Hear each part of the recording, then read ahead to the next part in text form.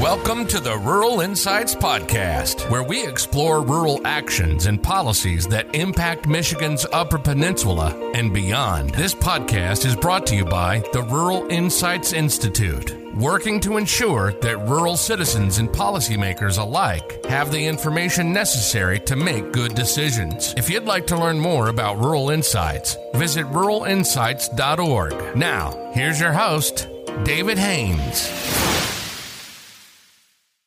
Good day, everybody. Welcome to Rural Insights Podcast. And today I'm back on with a very good friend of mine for a long time. And he is sitting in his home in Rudyard, Michigan. And for those of you who aren't from the Upper Peninsula, that is in the Upper Peninsula. And he is usually in Lansing, as you all know, as the director of the State Department of Agriculture and Rural Affairs. I think is that the correct title, Gary? Did I get that right? Actually, it's Rural Development. Rural Development, not Rural Affairs. And so, welcome, Gary. Thanks for joining us on this. Gary and I were just talking before the show that all of us that live in probably rural up north rural and in the UP are sitting back waiting for the Mother's Day snowstorm to happen in May so we can move on to spring, hopefully. So Gary, thank you very much. You've had some really exciting news. We had talked in a previous podcast that you were going to start a office for rural development. I'm going to get these titles wrong, and we had been writing for a good year and a half about the need for a rural ombudsman or a rural czar, and you've done that. You are sort of the rural czar for rural America. But why don't you tell us about what you did and how people can take advantage of it? Well, thank you so much, David, for this opportunity. And I want to let you know before we go any further that how much I enjoy your newsletter. Thank you. Rural Insights. I look forward to it every week, and I pass it around the office too. So I'm not the only one in MDARD who has the opportunity to see it, and I get a lot of good comments back. But what you're referring to is the Office of Rural Development for Michigan, and like you were saying, this concept has been around for quite a while. It was actually started by Lake Superior Partners and Alliance, and they were promoting it. And the Grand Rapids Greater Chamber got on board. And it's just come from the need to have a voice that represents just rural Michigan. And of course, we're looking at the Upper Peninsula and the rest of rural Michigan. And so many times in the past, and it's just kind of accelerated, is we get left behind a lot of times. And just statistics show it. We have some of the highest poverty rates, lowest education numbers, just opportunities for our children. And the governor decided that after coming out of the pandemic, it was time to actually do this. It's been around for a long time, other administrations, but put it forward, and the 1st of January, first executive order of this year, she created the Office of Rural Development. It's housed in MDARD. And this rural developer is it's a division within MDARD. She's a deputy. And we did hire her a couple of weeks ago, and I'm just really so excited who we were able to hire for this job. She's just the perfect person for it. I know a lot of people in Marquette, the Upper Peninsula, and the Grand Traverse area have worked with her for years and years, and we're just as excited as we are. It was Sarah Lucas. She was up till recently the executive director of Lake Superior Business Partners, and now she's with MDARD. She started April 18th, and we just had a meeting this morning, and she was telling us already of all the connections she's already made and meetings she's got set up, and putting together her strategic plan. And we're just excited as can be about this, of course. She's going to be looking at housing, infrastructure, economic workforce development, wastewater, and a lot of it's the challenges of our supply system too. And so much of this goes out of the pandemic, is growing out of the pandemic. we've seen so many needs that were spotlighted during the pandemic. One of the first ones that comes to mind for everybody is rural broadband. Here we were, so many of us were working from home, like myself, your spouse, and here your children were trying to get their schooling from home. And we have approximately 40% of rural Michigan has inadequate or no broadband. So that's one of the major challenges we're looking at correcting. There's going to be lots of help from the federal government at this time. So it's just the perfect opportunity for us to have this office in place that is focusing solely on the rural part of the state. So we can make sure that as Michigan's new economy that Governor Whitmer is working on, that the rural part of the state isn't left out. Doesn't matter where your zip code is, you're going to be part of this new prosperity. And we just had, this morning, a meeting with Sarah. She was just pointing out the different people, different organizations that have already come forward. So we're, and going back to the pandemic, we just, supply chain issues, labor shortages, so much we just food supply, making sure that we are food secure coming out of this. I remember back two years ago, a lot of this kind of how quickly we move on, but we're walking to grocery stores and seeing just empty shelf after empty shelf, and especially a lot of it was with protein, with meat, and so now we're focusing on that. We're focusing on more local food, sustainable food systems, food that's grown locally, processed locally, and then of course sold to our citizens locally. And the governor in her budget for this year, she has $30 million proposed strictly for ag development, rural development for Michigan.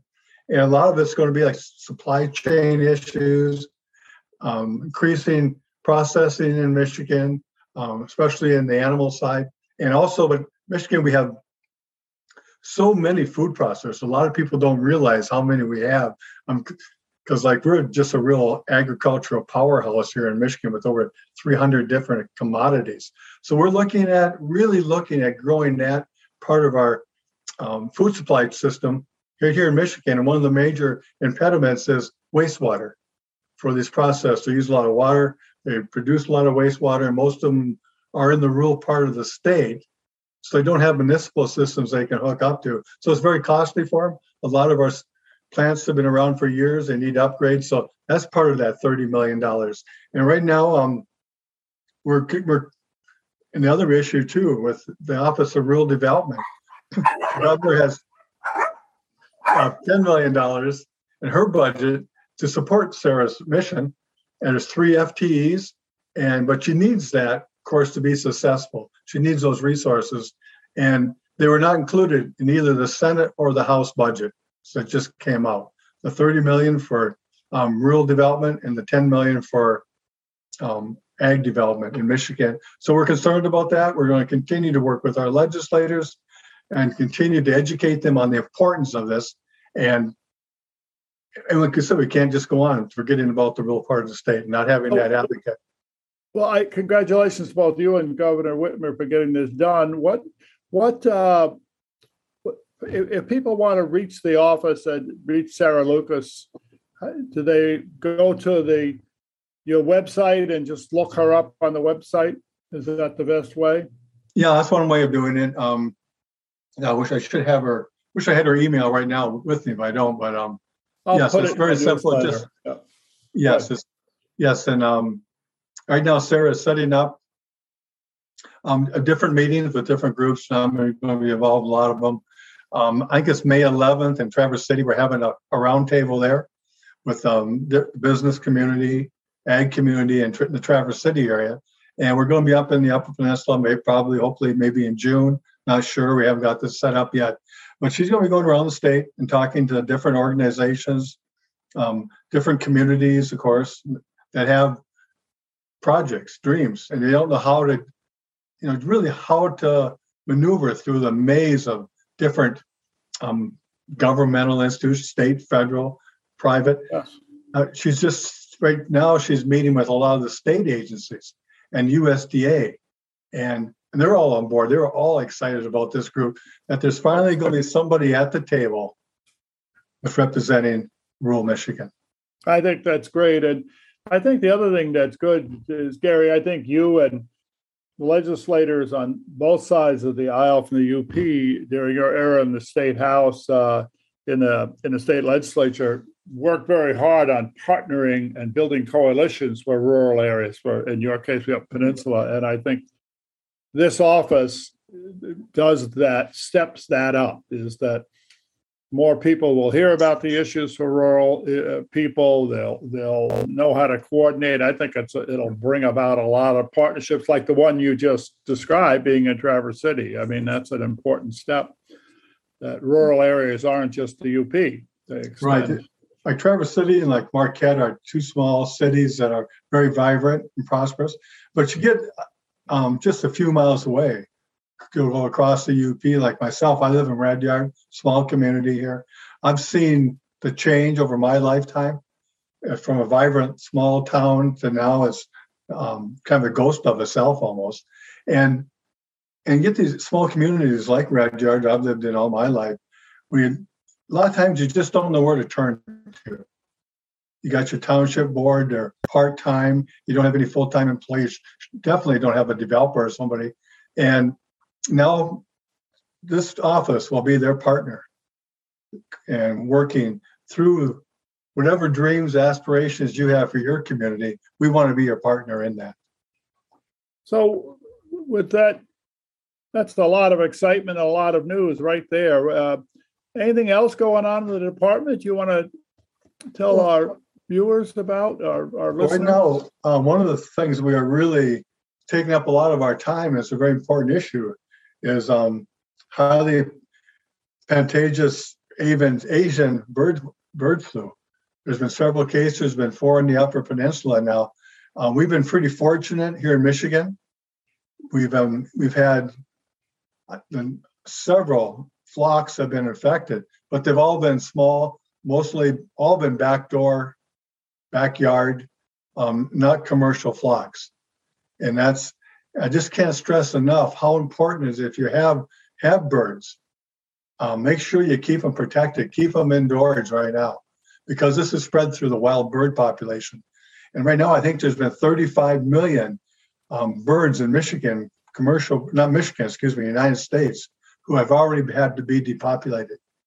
And when this happened in 2015, it ended up being about 50 million birds. So you can see what that does to our poultry business and the demand on eggs and the price of eggs. And we got to be very vigilant and making sure that if you have birds, you got to make sure that they're not having any contact at all with wild birds. And if you yourself have poultry, make sure take your biosecurity measures seriously.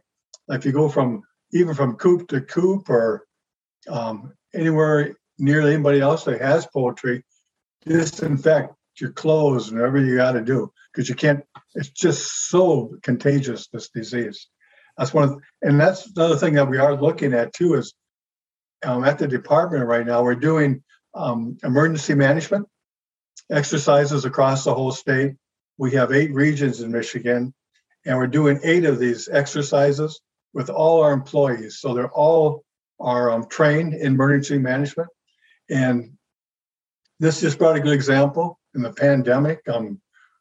There's so many emergencies there.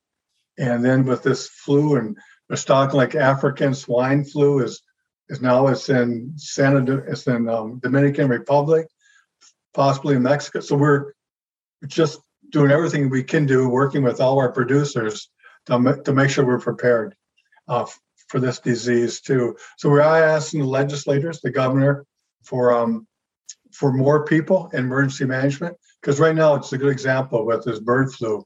We are just stretched to the limit. We have to investigate every time there's a possible a herd or a flock that could be contaminated. So that's, we hope our legislators too will support that.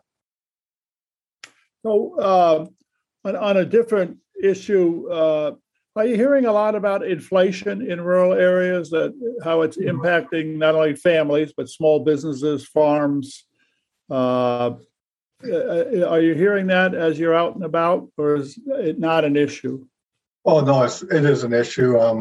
The farm community with everybody in the state, but I've been doing business tours coming out of the pandemic, going around talking to our businesses and lessons learned, what we can do at MDAR in the state to going forward, rebuilding our economy, and also, like I said, anything that we can do better. And with the ag community, especially with the fertilizer costs, they've been doubled, tripled. There's even hard to get fertilizer at all at this time. And especially, of course, we've had these supply chain issues where anywhere in the supply chain issue, if there's one little hiccup, it just, all of a sudden you got major problems.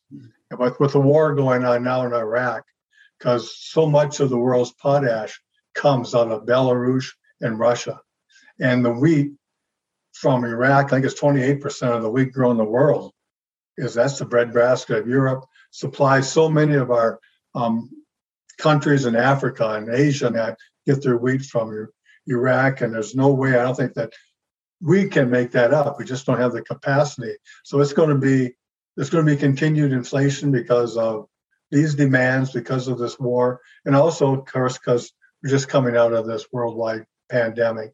But that's part of the long range solution to this, as I was just discussing earlier, is the governor's $30 million for ag development to make sure we have more food grown, processed right here locally, or at least in the United States. So we're not dependent on countries that sometimes aren't friendly to us, like you can see what's going on right now. So that's one thing we're really working on, and hopefully we get the support so we continue with that program and make sure hopefully we never get in this situation again. Well, Gary, I promised your staff that I would get you done in 20 minutes, and I've got to keep to that because otherwise they won't let me talk to you again. A little bit to keep my schedule going, but this Michigan, you start talking about Michigan ag, you can just talk and go on. There's so many issues. We're just such a powerhouse with ag, 300 commodities, and we lead the nation in so many different crops growing, and it's such a big part of our economy. It's $104.7 billion last year that ag and food contributed to Michigan's economy. 805,000 people employed in this business. It's amazing. That is, I think most people don't understand that as much as they don't understand what the definition of rural is, that you can have different rural communities just like you can have different urban communities with similar problems. And it's a great, and I think that Governor Whitmer and you and Senator Stabenow, Senator Peters, but Senator Stabenow, especially with her work on rural issues over the years and her coming from, like you, from a small rural community and farming, is important to have those voices, as it has been, I would also say, with in the legislature with Representative Cabenzi and Senator McDowell on both sides, on different sides of the aisle. The more people that have that experience and talk about it, the better it is for all of us. So thank you for doing this. I really appreciate it, and we'll follow along with what happens in Deputy Director Lucas's office, and we'll let our readers and our listeners know about it. Well, I really appreciate this, Dave. I appreciate the opportunity, and everybody have a great day. Yep, everybody have a great day, and I'll talk to you soon. Okay, bye now. Thanks, Gary. Be safe. You too. You've been listening to the Rural Insights Podcast, brought to you by the Rural Insights Institute, working to ensure that rural citizens and policymakers alike have the information necessary to make good decisions. If you enjoy our content, make sure to subscribe to our podcast and YouTube channel. You can also subscribe to our weekly email newsletter by visiting ruralinsights.org. Thanks for listening. We'll see you next time.